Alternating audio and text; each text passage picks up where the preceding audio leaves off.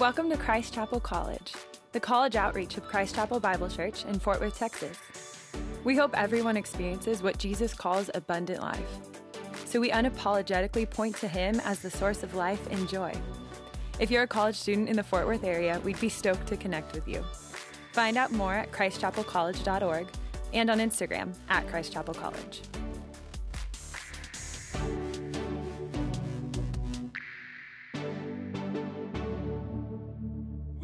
We've been going through the book of Galatians, so we're going to jump right back in. If you have your Bible with you, Galatians chapter 5, verse 16 all the way through 26. If you need a Bible, there's some around the room. If you don't have one, no worries. We'll throw it up on these big TVs. But Galatians chapter 5, verses 16 through 26.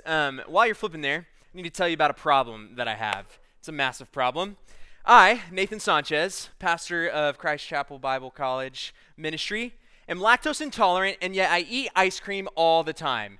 It is an issue. I cannot avoid or resist a cookies and cream milkshake from Chick-fil-A, or when my wife and I go to Melt, I look at the vegan options and I'm like, those sound disgusting. And so I get the normal, good stuff, and I eat it all the time, and I always find myself uncomfortable and cramping and asking myself, how did I get here? It's like, well, you're lactose intolerant. That's how you got here. And so I choose to go back to mac and cheese and all these dairy things, and I'm acting as if I don't know what's waiting for me on the other side of those things. And I go back to it all the time, and I find myself asking, how did I get here? What have I done? What did I do? And I can hear my wife's voice in my head right now saying, you've done it to yourself, bro. Like, this is because of you. But that's just a funny example. There's a ton of other things in my life from past and present where I end up asking myself that question, how did I get here? In college in the past, it was determining I was never going to get drunk again. And then here it is, 1 a.m. one day, and I'm walking out of my friend's house, a little too giggly, a little too loud, stumbling, and that moment of conviction hits me. And I'm like, what did I do? Or present, I'm super annoyed with that person, and I am telling myself I need to be compassionate and loving towards them, and yet there I am interacting with them, just getting frustrated and being rude and being angry. And I realize I pointed over there. I promise I'm not annoyed with any one of you. It's just a generic thing. I'm sure you're great. But I find myself always asking, man, I determined not to do this. I had every good intention not to do this, minus the mac and cheese. But how did I get here? What have I done? And that is familiar to all of us, right? That's a familiar experience and a familiar question that we all have of, I had every good intention to not do this. How did I get here?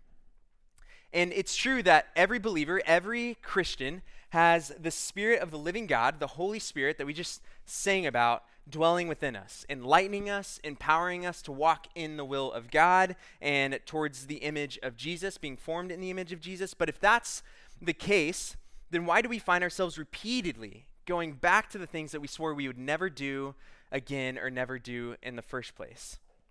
Why is our genuinely authentic attempt to live out a life that mirrors and mimics the way of Jesus such a hard process? And why is it that our real deep desire to live in the freedom from the things that once enslaved us and that we know won't bring any glory to God actually so difficult to walk out?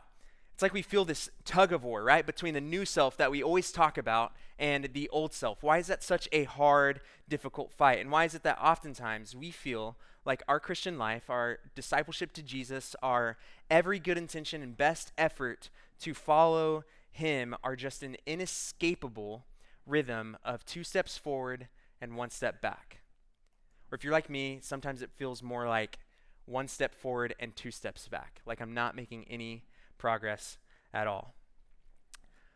What I've found is that there is a moment, what I've come to believe, a space between our impulse and our action. And it is in that moment that tug of war is felt, that we feel and experience that tug of war, and where the things that we do are determined between our impulse and our action. And that's what I want us to unpack and understand today. What is that war? What is that moment? What's going on there? Who's on either side of it? And how the heck are we supposed to navigate it? What is our role in it? And those are the kinds of questions that Paul is addressing in Galatians 5, 16 through 26. And he highlights for us that I want us all to look at. He highlights a reality for us that we need to be aware of if we intend to pursue Jesus with everything we've got. So with that said, let's jump in. Verse 16. This is Paul. He says, But I say, walk by the Spirit, and you will not gratify the desires of the flesh. We're going to unpack that a lot more later. Focus on the next verse, verse 17. For the desires of the flesh are against the Spirit, and the desires of the Spirit are against the flesh. For these are opposed to each other to keep you from doing the things you want to do. Your translation might say they are in conflict with one another. And let's stop right there. What Paul is saying, desires of the flesh at war with the desires of the Spirit. Desires of the Spirit at war with the desires of the flesh. There is a war waging, and that war is waging within your soul. They're opposed to each other. There is major conflict, and it is intense to keep you from doing the things that you want to do. So talk about being pulled in two different directions. I also want to highlight something else that Paul says. This is in Romans chapter 7, verse 14. He explains the familiar battle this way. He says, I am of the flesh, sold under sin. And by the way, this is Paul, like varsity Christian, if there ever was one, talking. Just keep that in mind. He says, I do not understand my own actions, for I do not do what I want, but I do the very thing I hate. So now it is no longer I who do it, but sin that dwells within me. For I know that nothing good dwells in me, that is, in my flesh, which we're about to unpack. For I have the desire to do what is right, but not the ability to carry it out. For I do not do the good I want, but the evil I do not want is what I keep on doing. Does that sound familiar? And then he goes on to say, but I see a war waging within me. Wretched man that I am, who will deliver me from this body of death? He gets excruciatingly emo right there at the end. But what he makes clear is that there is a war waging within us between the Spirit and between what he calls the flesh. And believers experience that war and feel that war like no other, right? And we need to understand what these two worlds look like. What are the desires of the Spirit, and what is the flesh? What is he talking about? Why are they in conflict with one another? Let's unpack all those things, and let's start with the flesh. What the heck does that mean, and what is Paul referring to?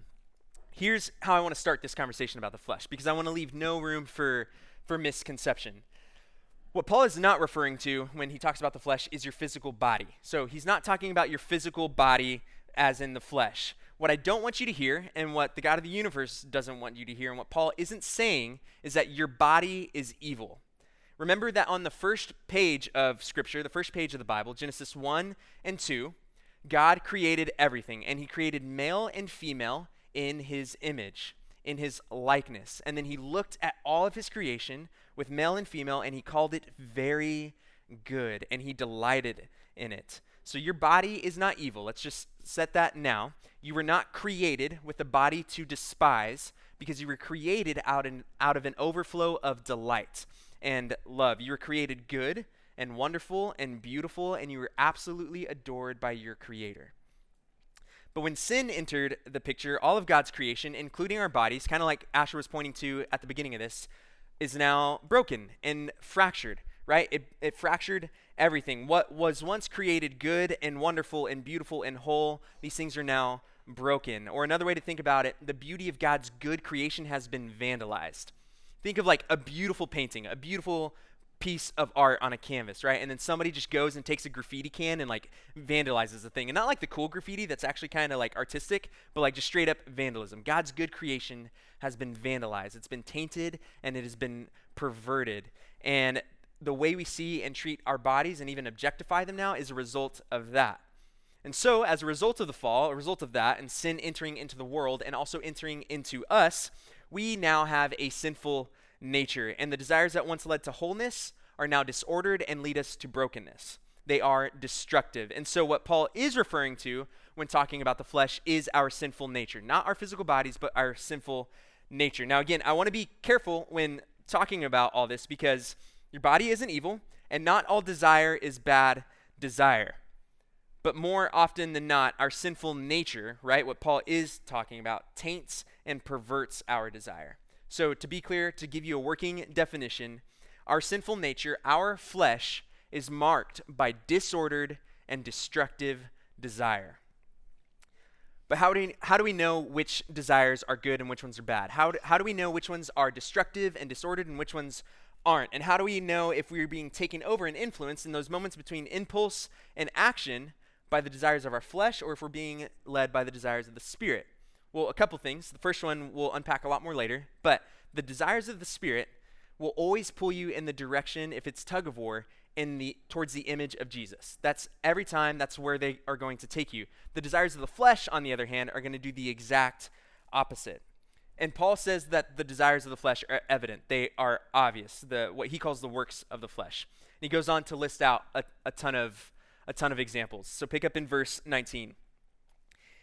He says, "Now the works of the flesh are evident." They're obvious. Sexual immorality, impurity, sensuality, idolatry, sorcery. And then he goes on a rant. Enmity, strife, jealousy, fits of anger, rivalries, dissensions, divisions, envy, drunkenness, orgies, and things like these. The list is not exhaustive. And then he goes on to say, "I warn you, as I warned you before, those who do such things will not inherit the kingdom of God." Wow. Don't you just love how he ends with that heavy tone of reality at the end? Those who do such things will not inherit the kingdom of God. And there is no way you can read this list of things and not see yourself in it. Right off the bat, sexual immorality, there Nathan is. Impurity and sensuality, just pile those on. Idolatry, I definitely do. I'm guilty of putting other things above God and worshiping things that I shouldn't. Then you tack on enmity and jealousy. Yep, fits of anger, that is a knife to the gut for me. Envy, I am all over the place on here. And if you don't see yourself on here, then I hate to be the one to break it to you. I'm not your counselor, but you have some massive self-awareness issues, okay? These things, what Paul calls the works of the flesh, are supposed to be obvious. They are super familiar. They are evident. This is all stuff that we do all the time, right? Head nod, yes. This is all the stuff that we are just naturally gravitate towards as flesh-driven, sinful human beings. And the things that get us looking up, asking that question, man, how did I get here? What did I do? What am I doing? And here's what's interesting that I want to highlight. And we're kind of going to work through this quickly. So if you have, there's a lot to unpack. So if you have more questions, find me or anyone on staff afterwards. But most commentaries, most teachers will break this text up into 4 different categories, all the things that Paul lists that point us to the areas of our life that are being driven by the flesh. And the first one, look at the first 3 words: sexual immorality, impurity, and sensuality. All of those revolve around this idea of sex and sexuality. And Paul says the first place to look are the decisions you're making around that. So the first area of your life that will let you know if you're being led by the flesh is your broken sexuality, right? And think about it. Sexual immorality is defined in Scripture. It's used all over time, all over the place, as any act of sex, right? Outside of the confines of a covenant marriage between a man and a woman. And that is almost laughable to most of our world, right? It might be laughable to some of you in this room, but think about it for a second. Culture's view and our current culture's view of sex is super low. It's a very low view, and it's very selfish. At best, it's an emotional or physical craving to be satisfied. How can I get this to make me feel good? Sometimes it's even just viewed as simply a recreational activity, like dating, right? Which Ben has talked about in the past. But Christianity's view of sex and Jesus' view of sex is actually the highest view, right? It is this expression. It's not selfish at all. It's beautiful, it's profound, and it's powerful, and it should be protected and enjoyed within the confines of a committed covenant marriage. And it's actually this expression of selfless love. It's not selfish at all. And I think there's a reason why Paul starts here because of that. Because the choices we make around this, or just to call it out, even the stupid, sinful, selfish choices someone else has made that have affected us, those shape us, right? We all have a history one way or another with this, and it shapes who we are, how we view ourselves, and it's a history that you can't really escape from or just brush off. And so he points to this first, of what are the choices that you're making around this, because that is telling if you're being driven by the flesh. So that's category and area number 1. The second one, idolatry and sorcery. He says your worship will be broken. You're created and designed to worship, but what you worship is a whole nother thing. And idolatry and sorcery here are 2 things that are seeking something other than God. So that's category number 2. Now, quick note. First category had 3 words in it. Second category has 2 words in it. This next category has 8. Check this out. He says enmity, strife, jealousy, fits of anger, rivalries, dissensions, divisions, and envy. He pops off It's nuts. And they all revolve around your relationships. And he says your relationships are going to be broken. You're going to feel the tension if you're being driven by your flesh. And the point that he's making, which, by the way, just an observation if you want to be a Bible nerd with me for a second. Verse 15, going into this passage, Paul is talking about if you bite and devour one another, watch out that you're not consumed by one another. And then the last verse in our text today, 26, says, let us not become conceited or provoking one another or envying one another. He's just highlighting that there's a lot of relational tension and a lot of unhealthy relationships going on within the church that he's preaching to. Like, these are believers who are supposed to be loving and kind towards one another, and he's like, y'all aren't, and y'all are being driven by the flesh, and he calls them out. And the point that he's making is that the health or the unhealth of your personal relationships will tell you a ton about whether your life is being driven by the flesh or being led by the Spirit. So it's category number 3. Category number 4, he uses drunkenness and orgies and then says things like these. And it's all about a broken reality. And here's how I want to explain this one. Orgies here, which... Classic, Nathan, here we are. I was excited to preach this passage. I was like, it's like a quarter of the size of what I've typically been preaching, and I don't have to talk about circumcision. Yes, give it to me. And then I was like, crap, I have to talk about orgies. So here we are. Orgies in the text and in this culture, what's going on here are they were a bunch of banquets held in honor for Greek gods, and it involved a lot of drinking, a lot of feasting, a lot of eating, and a lot of like ritual sex. Basically, it was this picture and just flat out picture of just indulgence, of excess living and feeding the flesh. And so it's interesting that both of these two are paired together because think about the word drunkenness alone. Why do you typically drink alcohol?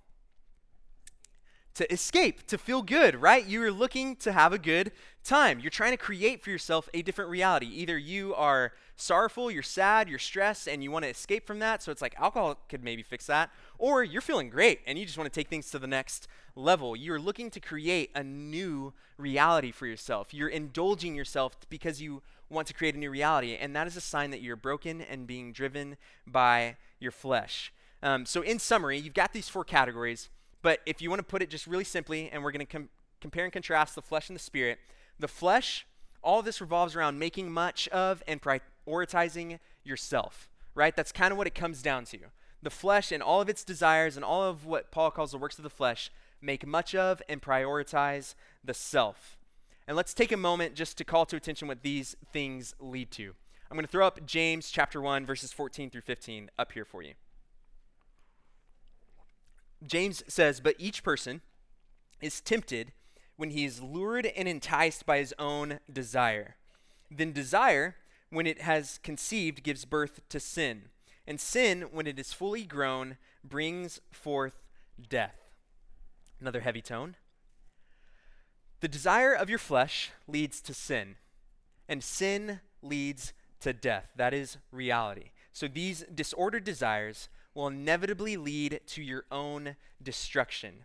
You follow them and you will never experience the wholeness or the life that you so desperately crave and are searching for.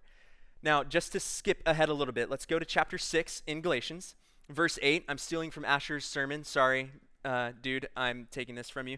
But look at verse 8.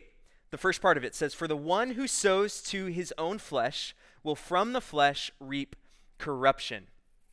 And then Romans 6, verse 21 says this. I want to put this up here for you. It says, but what fruit were you getting at that time from the things of which you are now ashamed, these works of the flesh? For the end of those things is death. What Paul is highlighting in both of these verses, this is him speaking in both, is a simple law of returns, right? You reap what you will sow. We're all familiar with that phrase, right? And we're all familiar with a bunch of other phrases that highlight the law of returns. What goes up must come down. You plant an apple seed, you'll get an apple tree. What goes around comes around. There's so many. You get what you pay for. If you can get your entire university to rally around the Hypnotoad, your team will go undefeated. These things are common sense. They are just a simple law of returns. And Paul is saying you're going to reap what you sow.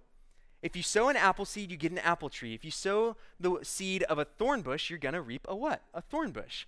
If you sow to the flesh, you are going to reap corruption. You're going to reap destruction. It's going to lead to death. That is just reality and simple law of returns. So the flesh, to keep adding to this list, makes much of and prioritizes yourself, and the fruit that it produces is corruption and death in your life. So now that we're all appropriately down and defeated, let's talk about the Spirit. Does that sound lighter and better? Which, by the way, I wanted to start with the flesh simply to highlight the necessity of the Spirit, right? I want to start with this because it highlights, holy crap, I cannot do anything in and of myself. Only everything that I do, these works of the flesh that we all are familiar with and experience, are only going to lead to corruption and death. I need the Spirit of God to help me and change the story. And so now let's talk about the Spirit. Verse 22. But the fruit of the Spirit is love, joy, peace, patience, kindness, goodness, faithfulness, gentleness, and self-control. Against such things there is no law. What an easier thing to read, right? But also, how good are we at actually doing these things? Here's one thing to know. I'm going to skip around. I'm putting a lot of scripture at you, but I hope you enjoy it and you're following along. Ephesians 1, verse 13 says this, "In him you also, when you heard the word of truth, the gospel of your salvation, you believed in him and you were sealed with the promised Holy Spirit." So he's saying if you are in Christ, you have been given his Holy Spirit. The Holy Spirit now dwells within you. So what we see is that we all have these desires of the flesh, the works of the flesh. Those things are in us. They are obvious. They are evident. We almost can't escape them. But what we see is that if you are in Christ, you now have the Holy Spirit and his desires in you too at the same time. And why? Because you were sealed with the Holy Spirit. Now, we're not going to talk a ton about who the Holy Spirit is per se. We're going to talk a lot about the fruit and his desires and how he works in our life. If you're like, man, who is the Holy Spirit? What is his role?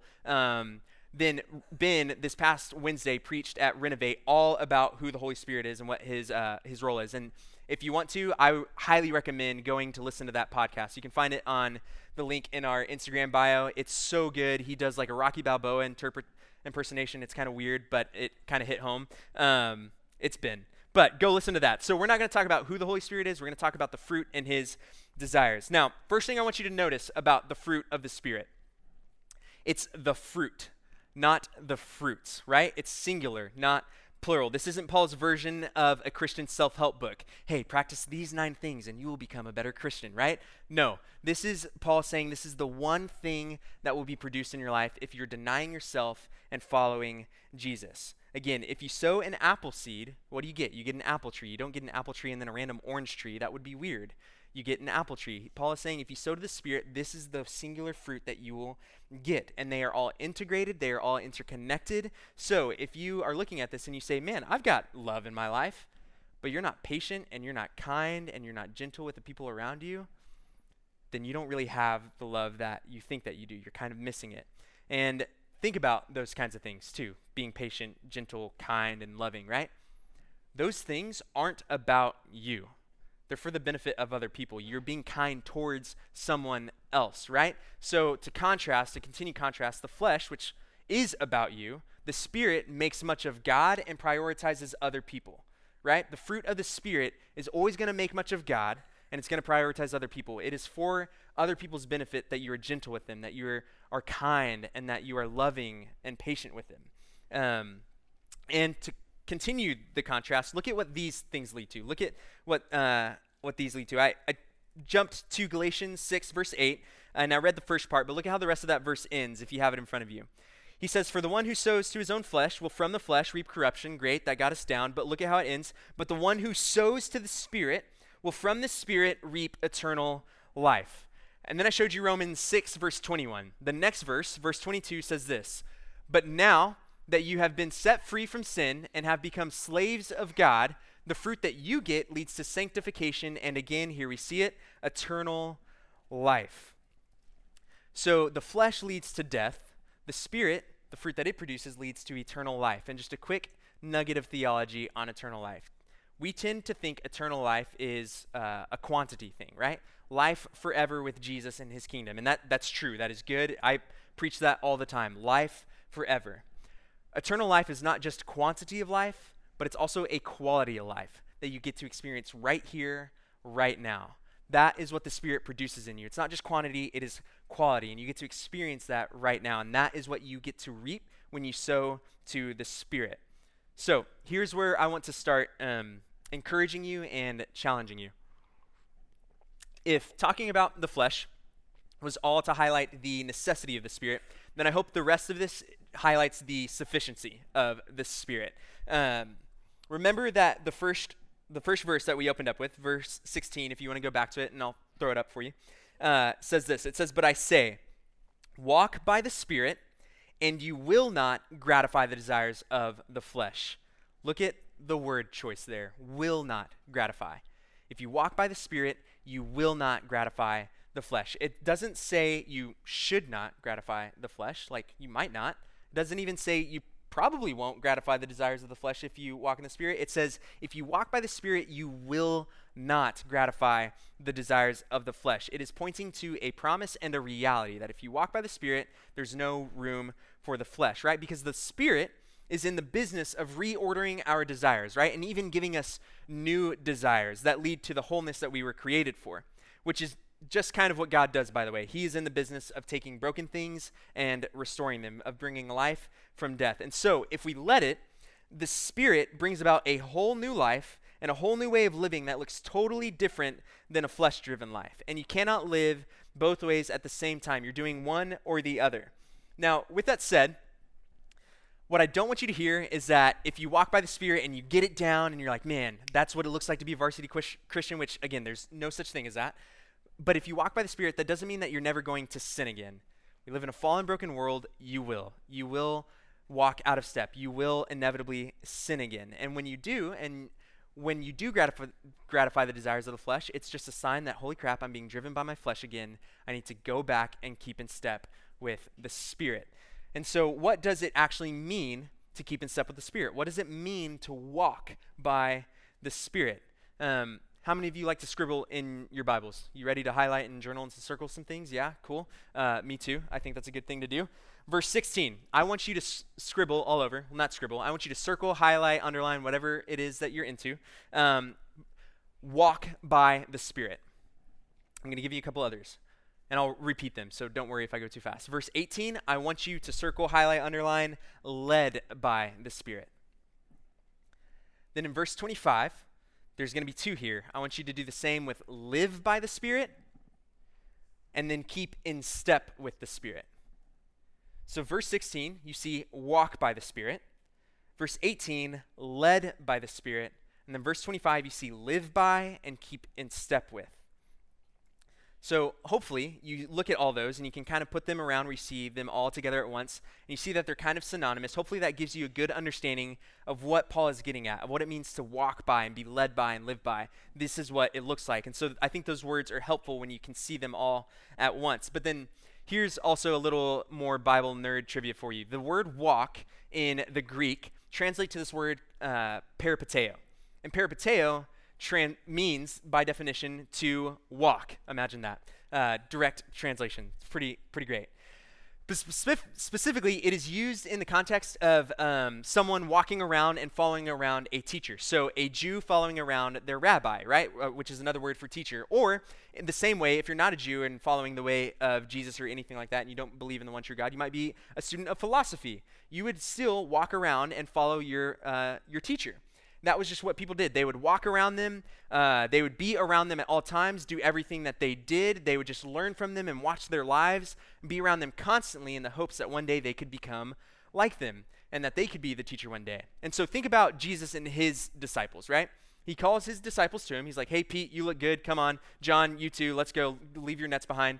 And he calls his disciples, and then what do? They walk around a lot. Part of that's because they didn't have cars, but they still are walking. They're walking from town to town to town, being around Jesus constantly, going into homes with him, eating meals with him. They're around him constantly, watching his life, hoping one day to become like him and to experience the life that he is teaching about.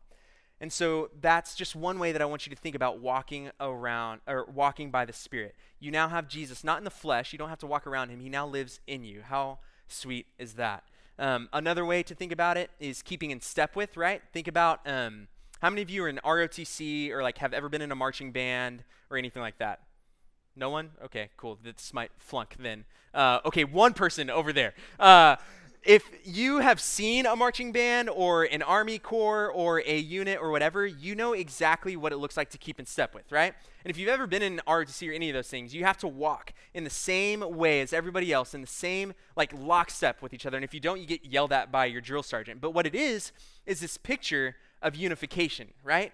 We are all going in the same direction at the same time, at the same rate, in the same manner, the same fashion, the same way. It's this idea of being unified with one another. So keeping in step with the Spirit, I want you to think of that kind of unification. You are in lockstep with his desires. You let his desires become your desires. And Paul says if you do that, you will not gratify the desires of the flesh. Now, I get that all sounds great and lovely, and you're sitting there thinking, yes, Nathan, amen, let's walk by the Spirit. Sounds great, right? No? Okay, I'll imagine it. Regardless, I want you to take a second, and I want you to think back to those moments between your impulse and your action. What do you typically do in those moments? In the moment when you are annoyed with someone, and all you want to do is be frustrated with them and run your head through that brick wall over there, but you hear that little voice telling you not to, do you yield to the Spirit, or do you white-knuckle a grip around your frustration and you force that loving, kind smile around them? And is that the same thing? Or what about in the moment when those lustful desires come up again and you're alone? Or when you're feeling super insecure about your body and all you want to do is pull the trig on your last meal? Or when you swore that you never were going to drink again or get drunk or get blackout, but man, that drink sounds so good right about now. In those moments, do you typically splash cold water on your face, slap yourself in the face, pull yourself up by the bootstraps the old American way and try and distract yourself with something else? Or do you ask the Spirit for help? You see, I'm not telling you these things or reminding you of those things, having you think about them to make you feel bad about yourself at all, but I do want to highlight that it is easy to have the desire to walk by the Spirit. But it's another thing entirely to do it when we find ourselves in those moments between impulse and action. And more often than not, when those moments come, we tend to operate out of the belief that our willpower is the solution, that we are the solution. This teacher, pastor, writer named John Mark Comer talks a lot about this, about resisting the three enemies of the soul, which is something early church fathers have always talked about: the world, the flesh, and the devil. And specifically when talking about fighting the flesh, he talks about this. He always highlights that willpower isn't necessarily a bad thing and that you shouldn't ever use it. He says when willpower works, you should use it. In fact, he argues that as you follow Jesus, your capacity to use it will grow and expand, and things that once were excruciatingly difficult and required constant vigilance and lots of accountability to resist should hopefully become easier as you're being formed into the image of Jesus and being led by the Spirit. But then he goes on. He says that willpower versus a second cookie, or in my case, against a cookies and cream milkshake, right, is one thing. It's one thing to use willpower in those moments, but willpower versus addiction, or willpower versus an unhealed, deep-seated wound, it won't stand a chance. He says as long as temptation is just interfacing with the prefrontal cortex, willpower is a great resource to draw on. But the moment that we're dealing with the amygdala, the part of the brain that is hardwired in sinful ways, there is a rut that your brain goes down, or the soul that is deeply wounded, then you are outmanned and outgunned by the flesh.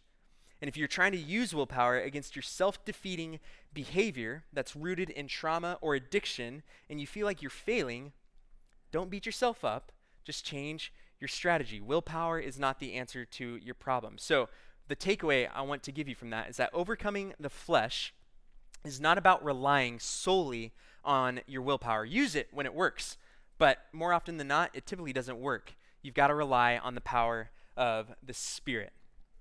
But let's get a little more practical. How do we do this? How do we overcome the flesh? How do we resist it and fight it? How do we sow to the Spirit?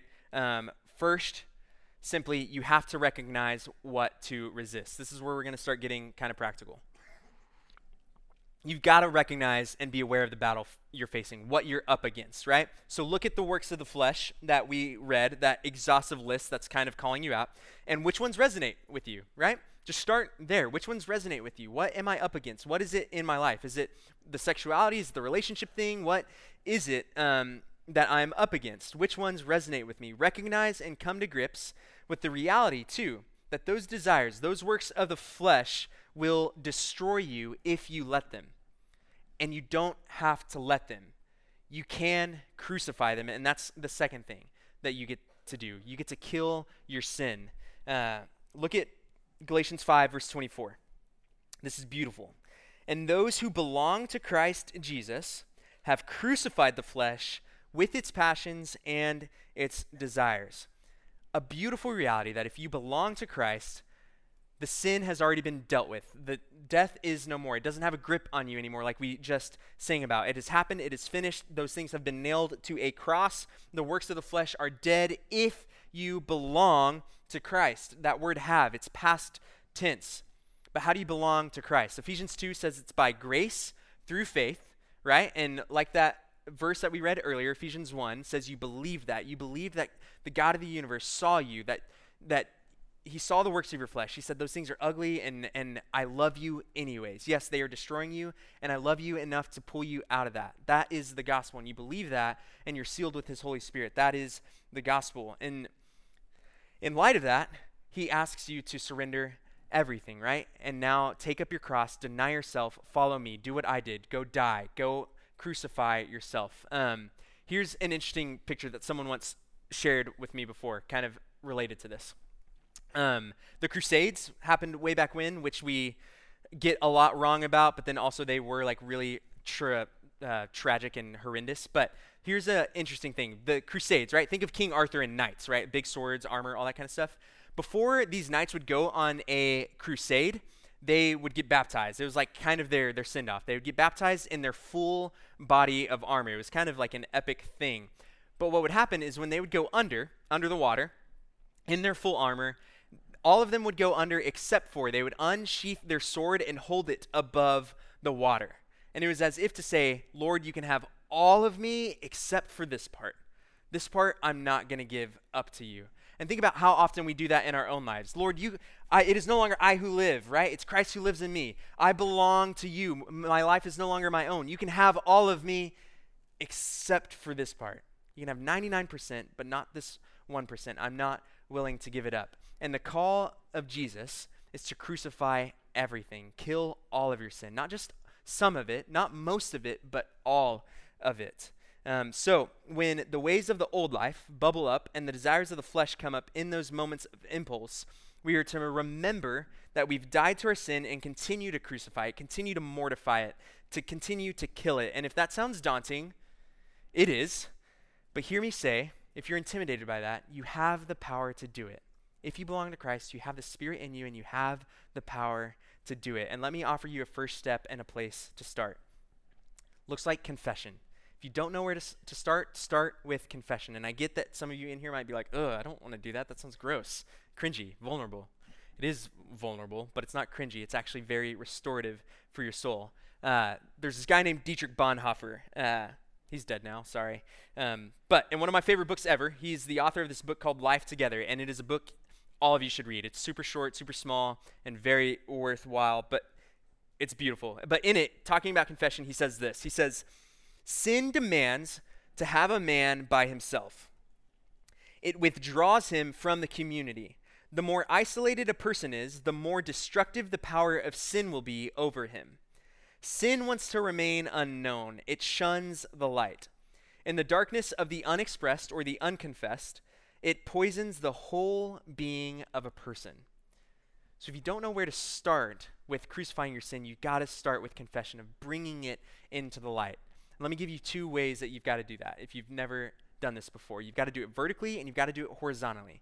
Vertically meaning before the Lord, and horizontally meaning before other people. Vertically, before the Lord. Look at 1 John chapter 1, verse 9. It says, if we confess our sins, he, referring to God, is faithful and just to forgive us our sins and cleanse us from all unrighteousness. That is beautiful. He says, just confess it and I will forgive it. Our God is a God of forgiveness. So you've got to take care of things before the Lord vertically, right? You've got to confess there, but you've also got to do it with another believer horizontally, right? Look at James chapter 5, verse 16.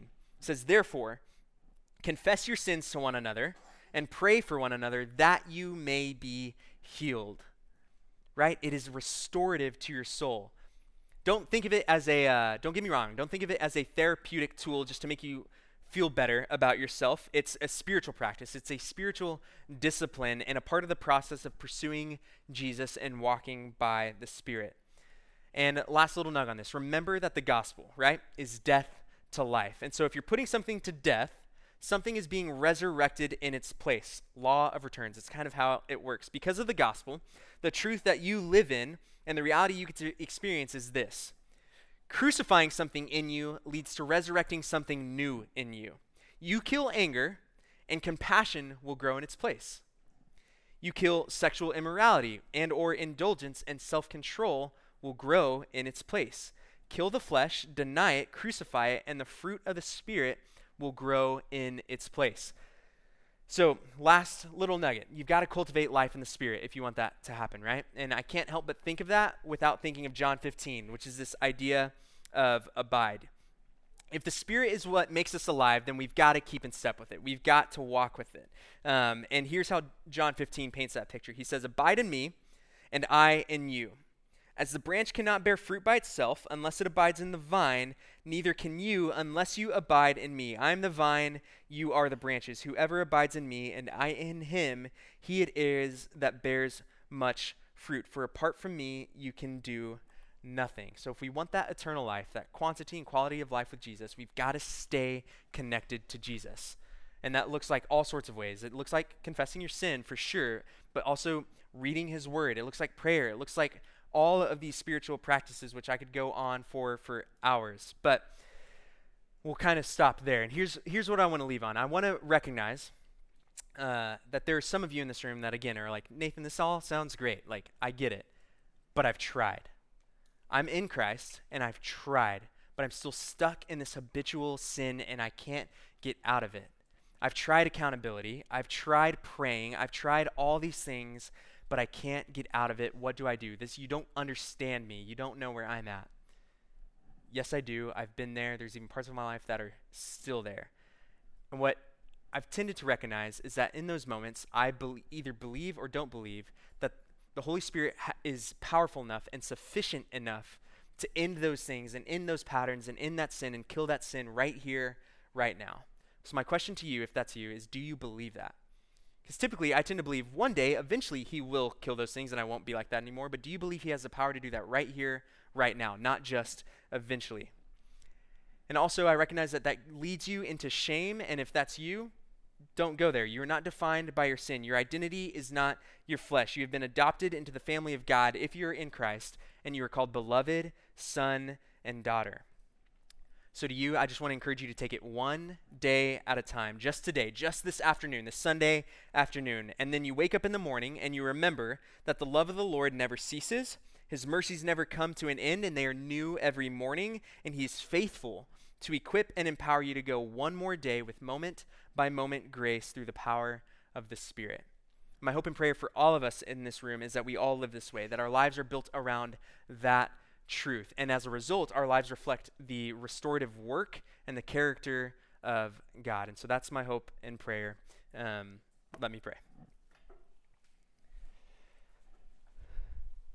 Father, we love you and we thank you. We thank you specifically just for giving us your Son and your Spirit. We thank you that you loved us enough in our sin.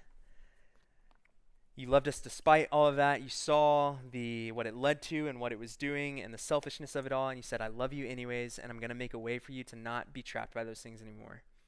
By sending your Son to die on a cross and then walk out of the grave.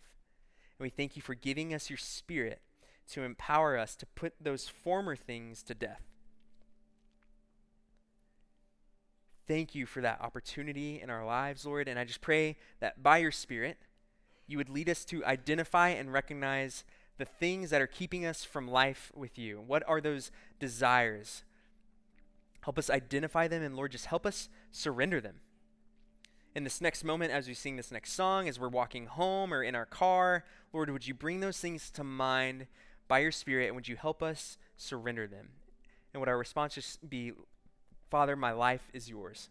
That is my prayer for each of us in this room. Father, we love you, we need you, and we trust you, and it's in your name that we pray. Amen.